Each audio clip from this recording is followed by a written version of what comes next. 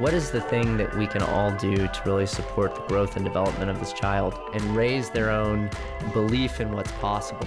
The educational landscape has shifted. The social mobility is very segregated. Therefore, politically, the same thing is happening. The decisions you make around that child's education are of paramount importance. What can we do that would make educators' lives better? How do we make change that you can see in the classroom? They don't have summers off. They're not on a break. Most of the time that kids are not in school, teachers are still working. To impact our urban public schools, to impact the life of a child.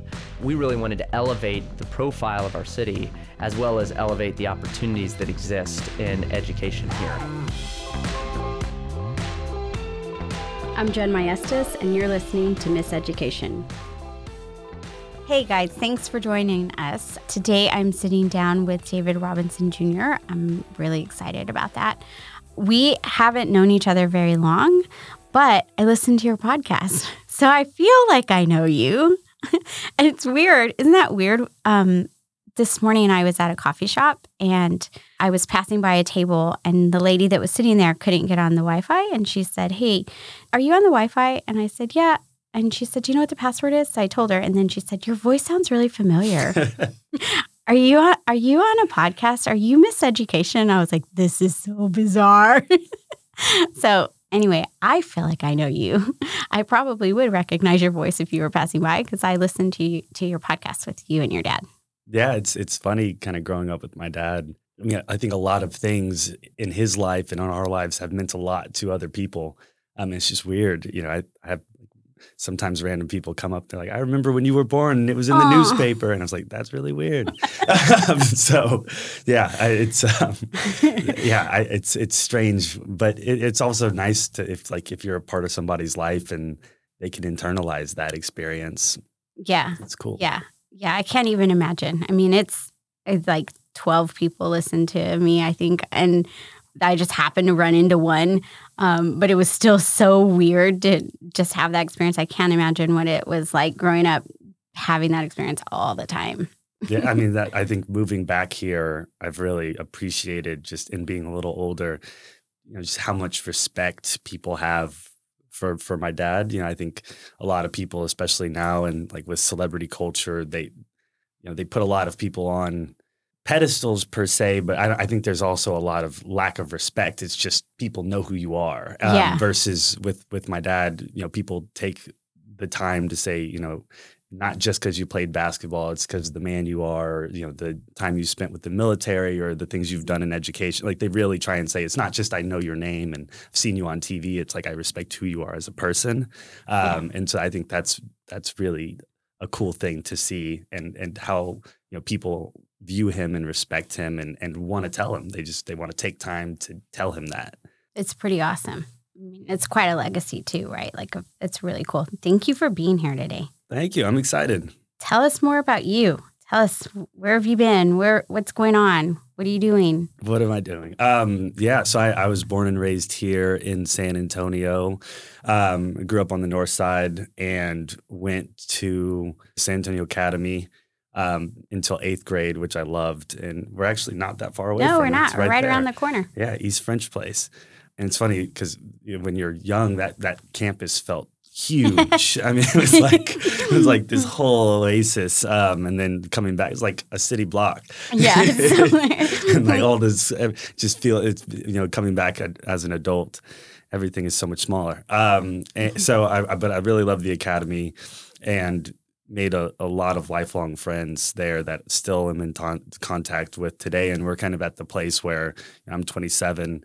And so a lot of people are, especially the kids who are right above me, are starting to move back in a big way. Yeah. And some of the kids my age, most of the kids my age are still kind of living other places in Texas and New York and elsewhere. But it's cool to see kind of how that network, everybody starts to move back to San Antonio and build a life here. And it's interesting to see because I can tell just by nature of going there, like I will have a network. And it's, I think when you talk about schools and kind of what are the long-term effects of where you went, like it does have a very much a long-term and how you build network and some of that social capital.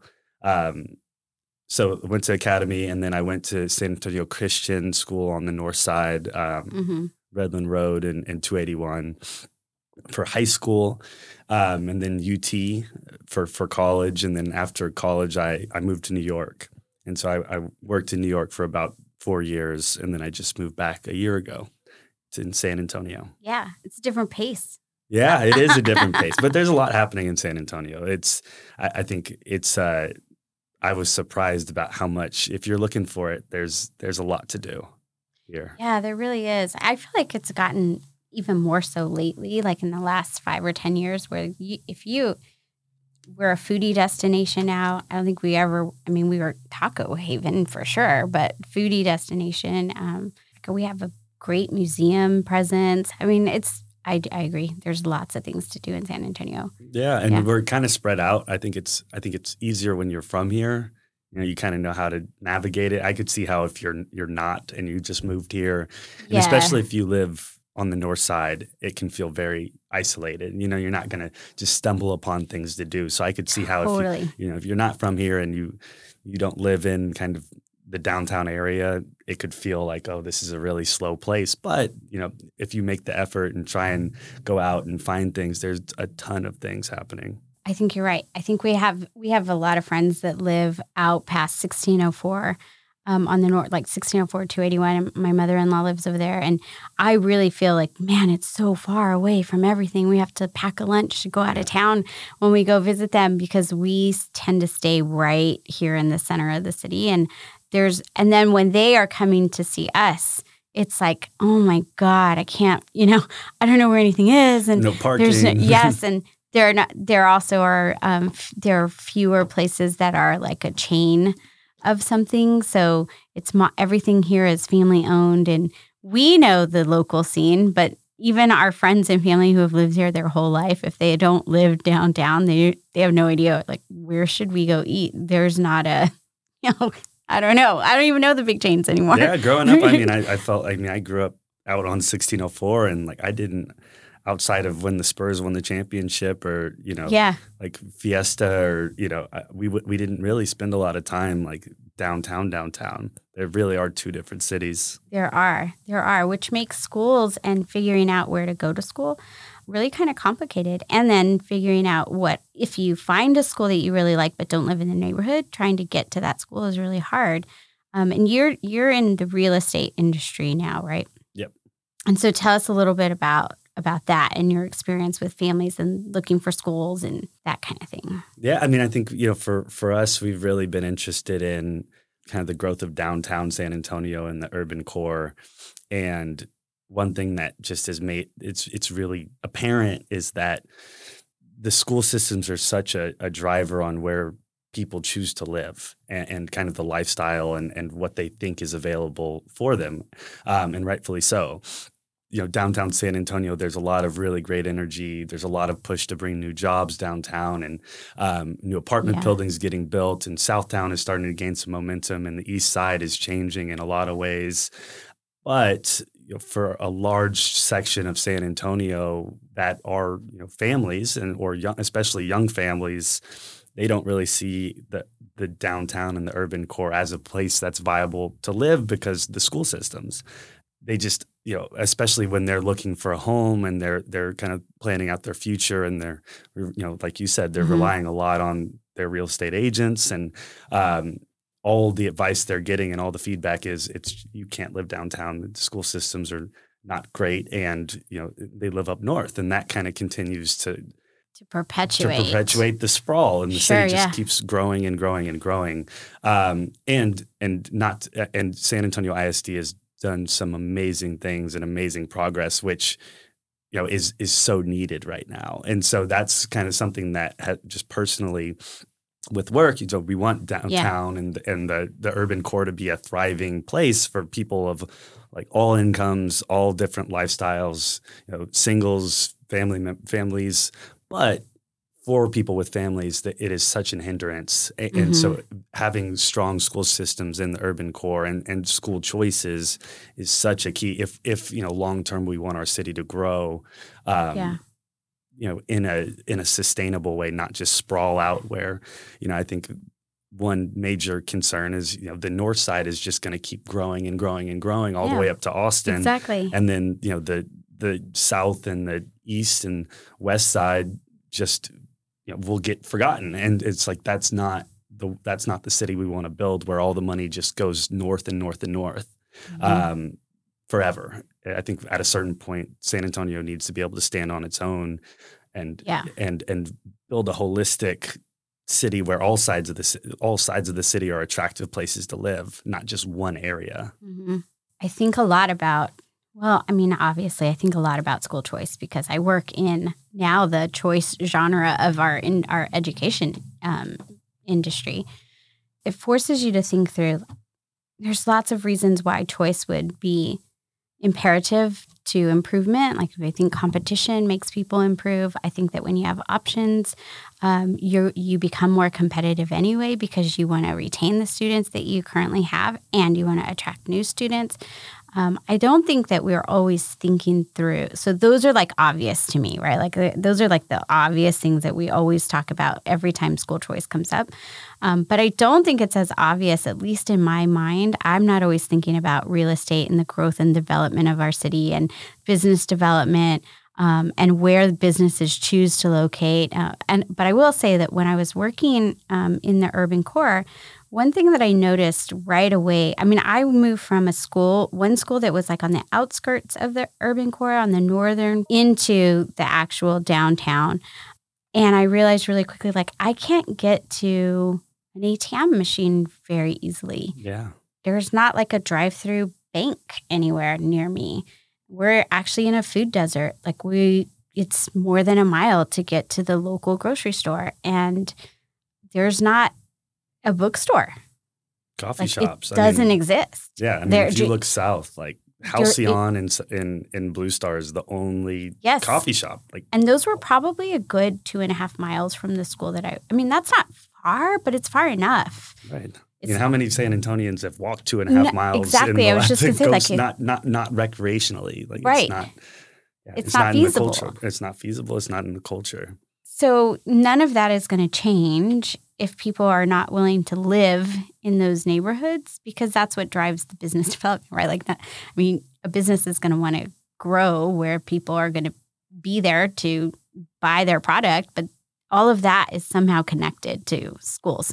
Yeah, it's all connected. That's I'm studying urban planning at UTSA now, and it's like really interesting to understand, what's the 30, 40, 50 year, plan and horizon, and how do we think about all these things like transportation? Mm-hmm. San Antonio our transportation system has been woefully underfunded since the 70s.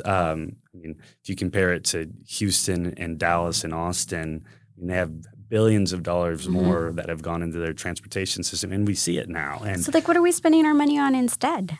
Everything is it just we don't have the money, or it's not. They're all good things. I think that's the hard part with the city. Right now, we made a decision. You can take 1 cent out of the sales tax for transportation funding, and so San Antonio chose to break up that 1 cent and use it for a lot of different things. And one of it has been the Aquifer Protection Program, which has been amazing and protected a lot of land up north around the Edwards Aquifer, which is incredibly important. And once that land gets developed, you can't get it back. Right. So I think that's some of the and right now we're in the middle of kind of working through. If we want to put more money into transportation, you can't keep deploying that money into the Aquifer program. So that's a really hard choice for people to make, and I think it doesn't have to be that simple. There's lots of ways, but for right now, I think that those are the things we're working through as a city. How do we prioritize environmental concerns versus transportation, which gets into more of the social and equity issues, and it's just a lot of hard decisions to make, especially up front. And I don't think that it's on every practitioner's mind that those decisions that are getting made are going to drive what happens in your school. Right. I don't think that's necessarily on the forefront of what teachers are thinking about or what principals are thinking about. I honestly hadn't really thought through what families ask real estate industry partners. Like it wasn't on my radar until we started seeing a real decline in enrollment as a district, and then even at the actual school. And even though there was a really nice apartment complex that was being built probably half a mile from the school, it wasn't generating any families or any more students for us, because it's like they're not family units. It's this little tiny apartment that really 1-bedroom studios. Yeah. And so that's when I started realizing like, oh man, even though we're going through an urban revitalization, it's not necessarily going to mean that we have more students to put in seats in schools, because the people that are choosing to live downtown don't have kids. Right. And that ties back to the school systems in a big way. And I mean, I think one thing we're really working through right now, and I think every city is across the country, is, urban cores are now feeling a revitalization. There's a new demand to not have to rely so much on your car, and have your plot of land out in the suburbs. I think people want to be close to things. People want to be in the action, but there's a lot of communities that have been in urban cores, a lot of times not by choice, but they've built a life and built a community, and now they're seeing their property values rise, and they're seeing new players in their neighborhoods, and commercial developers, new homeowners, home flippers, and I think one thing that has been very apparent is I think this change is happening. Change is always going to happen no matter what, but I think when it is coming, it's really important to have long-term stakeholders in that change. So for urban core neighborhoods, if there are going to be new people moving in, new players moving in, you want people who are going to be there for the long term, not just short-term profit-driven people who their sole focus is to come in, flip the neighborhood and then have nothing to do with you, and there's no accountability there, versus people who they're acknowledging, yes, urban living is much more in demand. It's a place I would want to have a house, and I would, like to raise a family. But, you want people who are going to buy a house and be there for a long time, and be part of the neighborhood and be sensitive and attuned to the issues. And those are, I think, in a main sense, like those are the homeowners, and those are the people who are going to come in and raise their families. But the problem that we're experiencing is people don't see the opportunity to raise their families in the urban core because of perceived lack of quality school options. Sure. It's a narrative that's been really long-standing, right? That the inner city schools, especially like in general, but especially in San Antonio, haven't always had good student outcomes. And it's been that way for a really long time. And so people, where did you go to school in San Antonio is a really important question. Yeah. And, it's not always been a source of pride to say I went to an inner city school. That's just the truth telling. But I do think we've made such great progress, but the narrative hasn't changed as quickly as some of the schools in the urban core have changed. It's still the narrative that's being told. And so how do we change that? I know you and your dad work really closely with an urban school. How do you shift the narrative around what's happening in the urban core in education? I mean, it is shifting. I think that's the amazing thing. I think with Superintendent Martinez, I think over the last 4 years, SAISD has gone from a D to a B rating. So I mean, it is shifting. I think that takes time. It takes time to get that awareness, but that I think is what's very exciting about what's happening in San Antonio. We've seen so much change.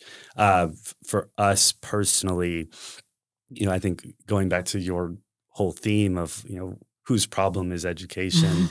For my dad, when he moved to San Antonio and started playing with the Spurs, he wanted to get involved in the community in a meaningful way. And he started off with like a series of scholarship programs. And so for kids who, were seniors and promising, he offered scholarships to college. And, that was kind of his first thing that he really started doing in the community. And I think what he found then, it was just, there were so many kids who didn't even get to the point to being a senior and being able to go to college to even take advantage of those scholarship dollars. It just felt very surface level. It's like how he wanted to kind of get in deeper and figure out, how do I help more kids even get closer to getting to college, not just help the ones that already fought against all the odds who are now on their way to college. And so that led him to starting the Carver Academy. And so I think, for better or for worse, he took it into his own hands and started a school. Yeah. Now that was probably not, like, if you asked him and he was here today, he probably would not recommend that, because it definitely was not the easy route. Sure. But on the east side, I think the east side hadn't seen any new development, and this is like 99, 2000. They hadn't seen any new development in probably 30 years. Like, nobody wanted to have anything to do with that area. But he kind of saw the idea, he saw the ability for like a new face and a new identity for the East Side. I think the school kind of represented a lot of that. Somebody wanted to actually fulfill a promise. I think the East Side had a lot of promises made and a lot of people not fulfill those promises. Yeah. And so he wanted to follow through and give that side of town a source of pride. So they acquired 4 city blocks and built the Carver Academy, and beautiful new space and it's gorgeous. And Lake Flato designed it. But there's something beautiful in that neighborhood. But the model wasn't really sustainable. It was a K through 6 private school. They were having to fundraise $2.5 million each year for 100 kids. And it was not scalable. They were doing amazing things. Like, both my younger brothers went there. Incredible quality of education. Kids were learning Japanese and all kinds of different things, but it wasn't scalable. And I think they raised $40 million over 10 years, and it was still 100 kids. And I think that really started to wear on him, thinking it's 100 out of hundreds of thousands. Exactly. And so really thinking, okay, well, how do you amplify what we're trying to do and reach more people? And so kind of timing is being everything. Around 2012, IDEA Public Schools was looking to kind of expand out of the Valley. They tried to go to Austin, met a lot of resistance there. And then, my dad and a few of his partners really recruited them down to San Antonio. And so they partnered, and Carver became IDEA's first campus here. And from there, it's been just an incredible partnership. They went from one campus with 100 kids to now we've got, I think, over 25 with 15,000 kids in San Antonio. And we just had our first graduating class in 2018, and kind of continuing on where every single kid matriculating to college. So I think that has really been a really interesting journey, trying to be a private school, finding the challenges, navigating through that, now working with charter. Finding the right partner. But still, if you're really thinking about like scalability and whose problem is it, like, even at 15,000 kids or so, I think we only have 2 or 3% of market share of kids in San Antonio, and it'll continue to grow. But, charters will never, IDEA or charters will never solve overall education. There has to be more collaboration with the public school systems to make to make an impact at more scale. And that's something that I would love to see. And I think that San Antonio ISD has really been embracing, which is exciting, where, it doesn't need to be a hostile environment where it's either or. It has been in the past, right? Where people really felt like you had to pick a side.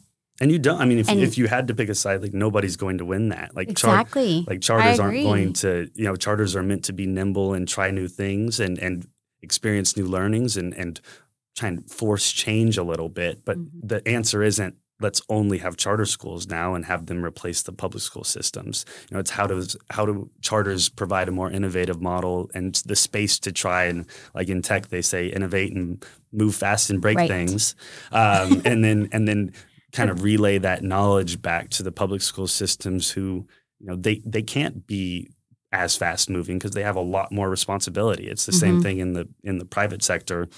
public companies can't act like a venture-backed startup because Right. they have a lot more responsibility. They have thousands, if not millions, of shareholders who are relying, who have their IRAs and their savings in those types of stock, and so they can't just try things because they want to. And so I think same thing with the school systems. They just have a much heavier share of responsibility, and so they're slower moving. That's fine, but I would love to see more collaboration, and it's happening, and which is exciting. But more collaboration between the two, where charters can really share, the way they work with data, or the way they train teachers, or the way they approach college counseling and follow through on matriculation. All of these things that I think KIPP and IDEA and BASIS and Great Hearts, all these great quality charters have had really great success, because when you look at the results, they are getting results.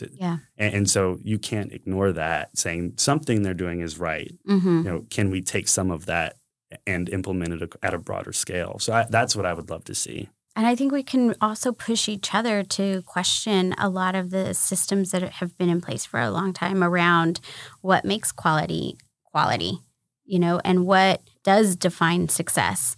And how should we be measuring students, and what should student outcomes look like? And I think that there's a lot of room, to your point of being agile and nimble and being able to flex really quickly in a smaller system. You have a lot of room to test out some of those other theories, to test out should we all be holding every student to the exact same accountability set, even though every student's not the same student? Right. Could we figure something else out around that? Are these practices even equitable? How would we figure that out? Where can we solve for that? I think that those are great testing questions that smaller systems could tackle. And we, the big systems, could give you the question. Right. Well, that's exactly. We could say, hey, I don't think this is equitable. Right. What do you think? Can you solve for this for me, please? Could you run a 2-year pilot and come back to us? Those things where it can go both ways. And the school systems, they have so much more breadth and touch of kids, where I think they can really identify upfront problems that people are struggling with, whether it be parents or students, and then kind of relay that to the charter school systems to find innovations. Yeah. What I think in terms of sort of having big institutional knowledge and big systems are things around learning science, things that people have dedicated entire careers to, research, and then you have other smaller systems and some charters who don't require teachers to go through a full 4-year teacher prep program, where we could actually you could come to us and say, what's learning science around this? How can we sharpen all the tools in our toolkit by coming to where we know that there are teachers who have spent a lot of years in a research mindset? We can help each other. Yeah, absolutely. And if that were to happen, the school systems, systems with a capital S, not just ISDs, but every school system that exists in the urban core, I think would be a little bit better for it if we could figure out a mechanism for making that happen at scale. Yeah. And even going back to just enrollment, just thinking about if there was just a universal application where, I think there are plenty of kids. It's just the question is how do all these school systems find the right student for them? And so with school choices, there are lots of options, but then how do the parents and the students get to those options, and how do those schools get to the students? And so I think what CEP is doing with School Finder is it's so important, because connecting those dots where it's less competitive, where you don't have to be feeling like you're fighting over kids. If you can identify all of those kids and then track them to where they're supposed to be, to the right situation for them, socially, when you're thinking about transportation and location and all these different things, but then also academically for what they're interested in. If they're interested in the arts or STEM or, anything under the sun, they can find that right option for them. So I think, something like School Finder can maybe ease some of those competitive frictions that the systems have felt. Because I just don't believe that there's just this finite amount of students, and there's only so much. I understand there's only so much money to go around, but Yeah. it's more of a, can you connect the students to the right seat versus, is there like a all or nothing winner? It just doesn't seem, it seems like there's a lot of inefficiency there. Yeah, for sure. And I think even just having the conversations around it sometimes will lift up pieces that we can tackle together and lift up pieces that maybe are blind spots for one or the other system, where you think, yeah, okay, how are we going to recruit? And how can we recruit kindly? And how can we make sure that parents have full access to really accurate and timely information so that they really feel like they're having the opportunity to make a really well-educated decision around where they're going to send their student to school. Making it easier for them. And making it easier for them. To do 10 different applications.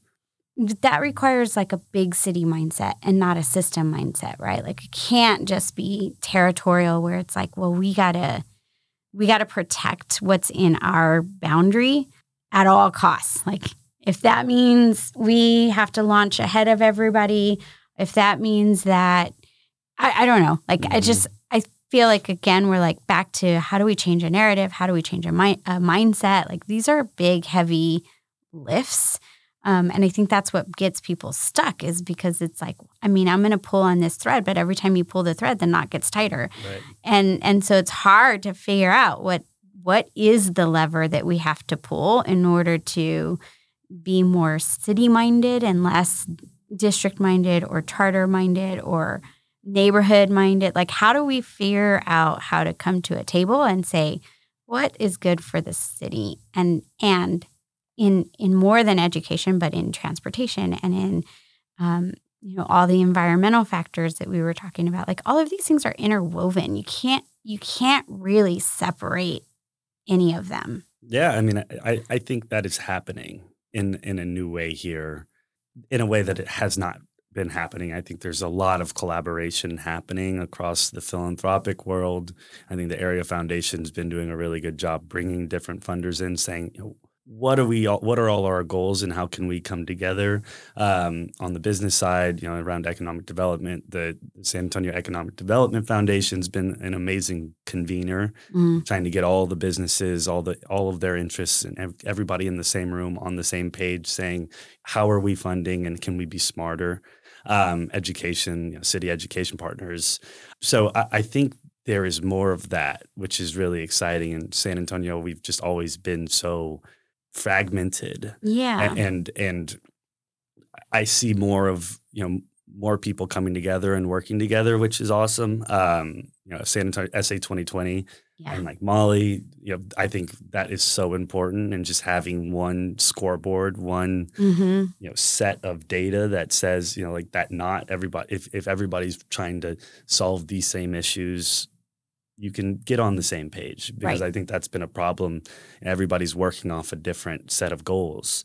And then it's like, how are you supposed to work together if I'm playing chess and you're playing cricket? Exactly. Who's winning? Yeah, I don't know. Well, I don't even know what game you're playing. So I think, for SA 2020 especially, really aligning everybody to the same standards and same goals and same levels of accountability, and saying, if we're going to be a better city, this is what we have to figure out.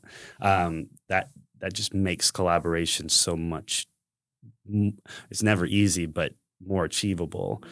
And I think we have new tools to help with that, and like with technology and data, it is providing opportunities to kind of make that message more straightforward and put cleaner goals and targets up there that just hadn't been available in the past. And so I'm excited to kind of see, it is a new X factor that we're all trying to grapple with and see, like, how is that going to change the conversation? I think it can. Where would you point people? Like, where should they go first? We've pointed them to SA 2020 for sure. SA 2020 has a bunch of events coming up. Yes. And they're cool events. This last one was, I think, last night. Last night, yeah. And it was on Dorkel. civic engagement. Yes. And they will have a series that touches on education and all kinds of things. I think that's one way you can just go plug in. If you're listening and you want to know, like, where should I go? Look it up. Yeah, they have all kinds of events. They are SA. It started in 2010, and then they they went and surveyed a whole lot of the community, and then they put together a vision and goals for 2020. And then now it's 2020 and they're going through that whole process again. So this is kind of like a once in a decade opportunity to really, they're out there listening, trying to find as much feedback and inputs and opinions that they can have, and really put together, what does San Antonio need to strive for 2030? And so that time is, right here and now. It's right here and now. So they're going to be hosting a ton of events over the next year, taking in a ton of feedback. So that would be a great way to plug in and kind of get your voice heard. Any other places you think, like what should people be paying attention to? Well, there's a couple really big votes coming up soon over the next year. For sure. In May, Pre-K for SA is going to be up for kind of the next iteration and the next round of funding. And so, that early childhood education, you can only, I think it starts so early. So if you're going into Pre-K, never having had any formal education, like you are so far behind. So forget third grade reading scores. Exactly. Like, I mean, if you're, it starts in Pre-K, it starts first, second grade. So I think really getting behind that and setting kids up for success and families up for success is so important. So that vote is in May, and there'll be a lot of ways to engage there. And then also on the transportation issue, how are people getting around, how are families being more economically mobile? And so it's like, I think right now, there's so many jobs getting created on the north side right now.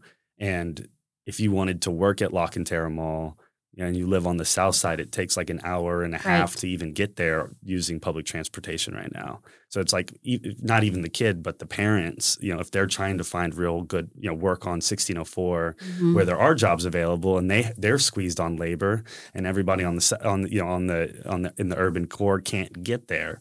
And so I think, this via transportation plan, they really want to revamp the bus system, add a whole new level of rapid transit to that as well. And, that'll affect the families, not just in the direct, for a student getting to school easier, but, for their families and, for that mobility is just so crucial. So that'll be in November. Along with a whole nother election, the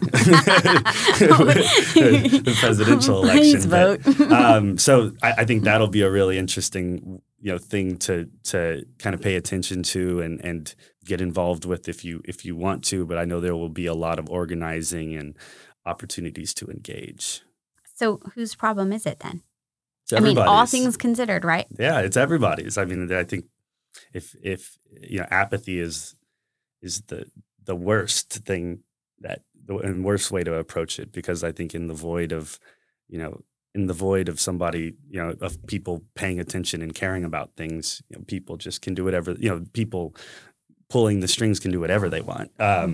So I think, it's everybody's problem, and everybody can get involved in their own way. But I think San Antonio, it's a great thing that it's, we still do kind of have that small town mindset where, people do feel engaged and people feel like they're able to have a voice. So I think we should keep that and keep voicing our opinions and keep getting involved. Yeah. I mean, I feel like school pride in San Antonio is really something that resonates with everybody. There are heritage families that have gone to schools for generations, and they're really proud of that legacy. And I think that should be the impetus for getting involved, staying involved, at least being aware and going and voting. I believe it is up to all of us to make sure that our schools are thriving and that our teachers are well taken care of, that they're well supported, that they're well admired, that we recognize that they're doing the absolute highest, I believe, highest calling. It is not an easy job. It is not. So everybody should love their teachers. Yeah, that's an easy way to make an impact. Yep. Thank you for talking to me today. I appreciate you making time. Yeah, that was easy. Thank you. I'm Jen Maestas, and you're listening to Miss Education.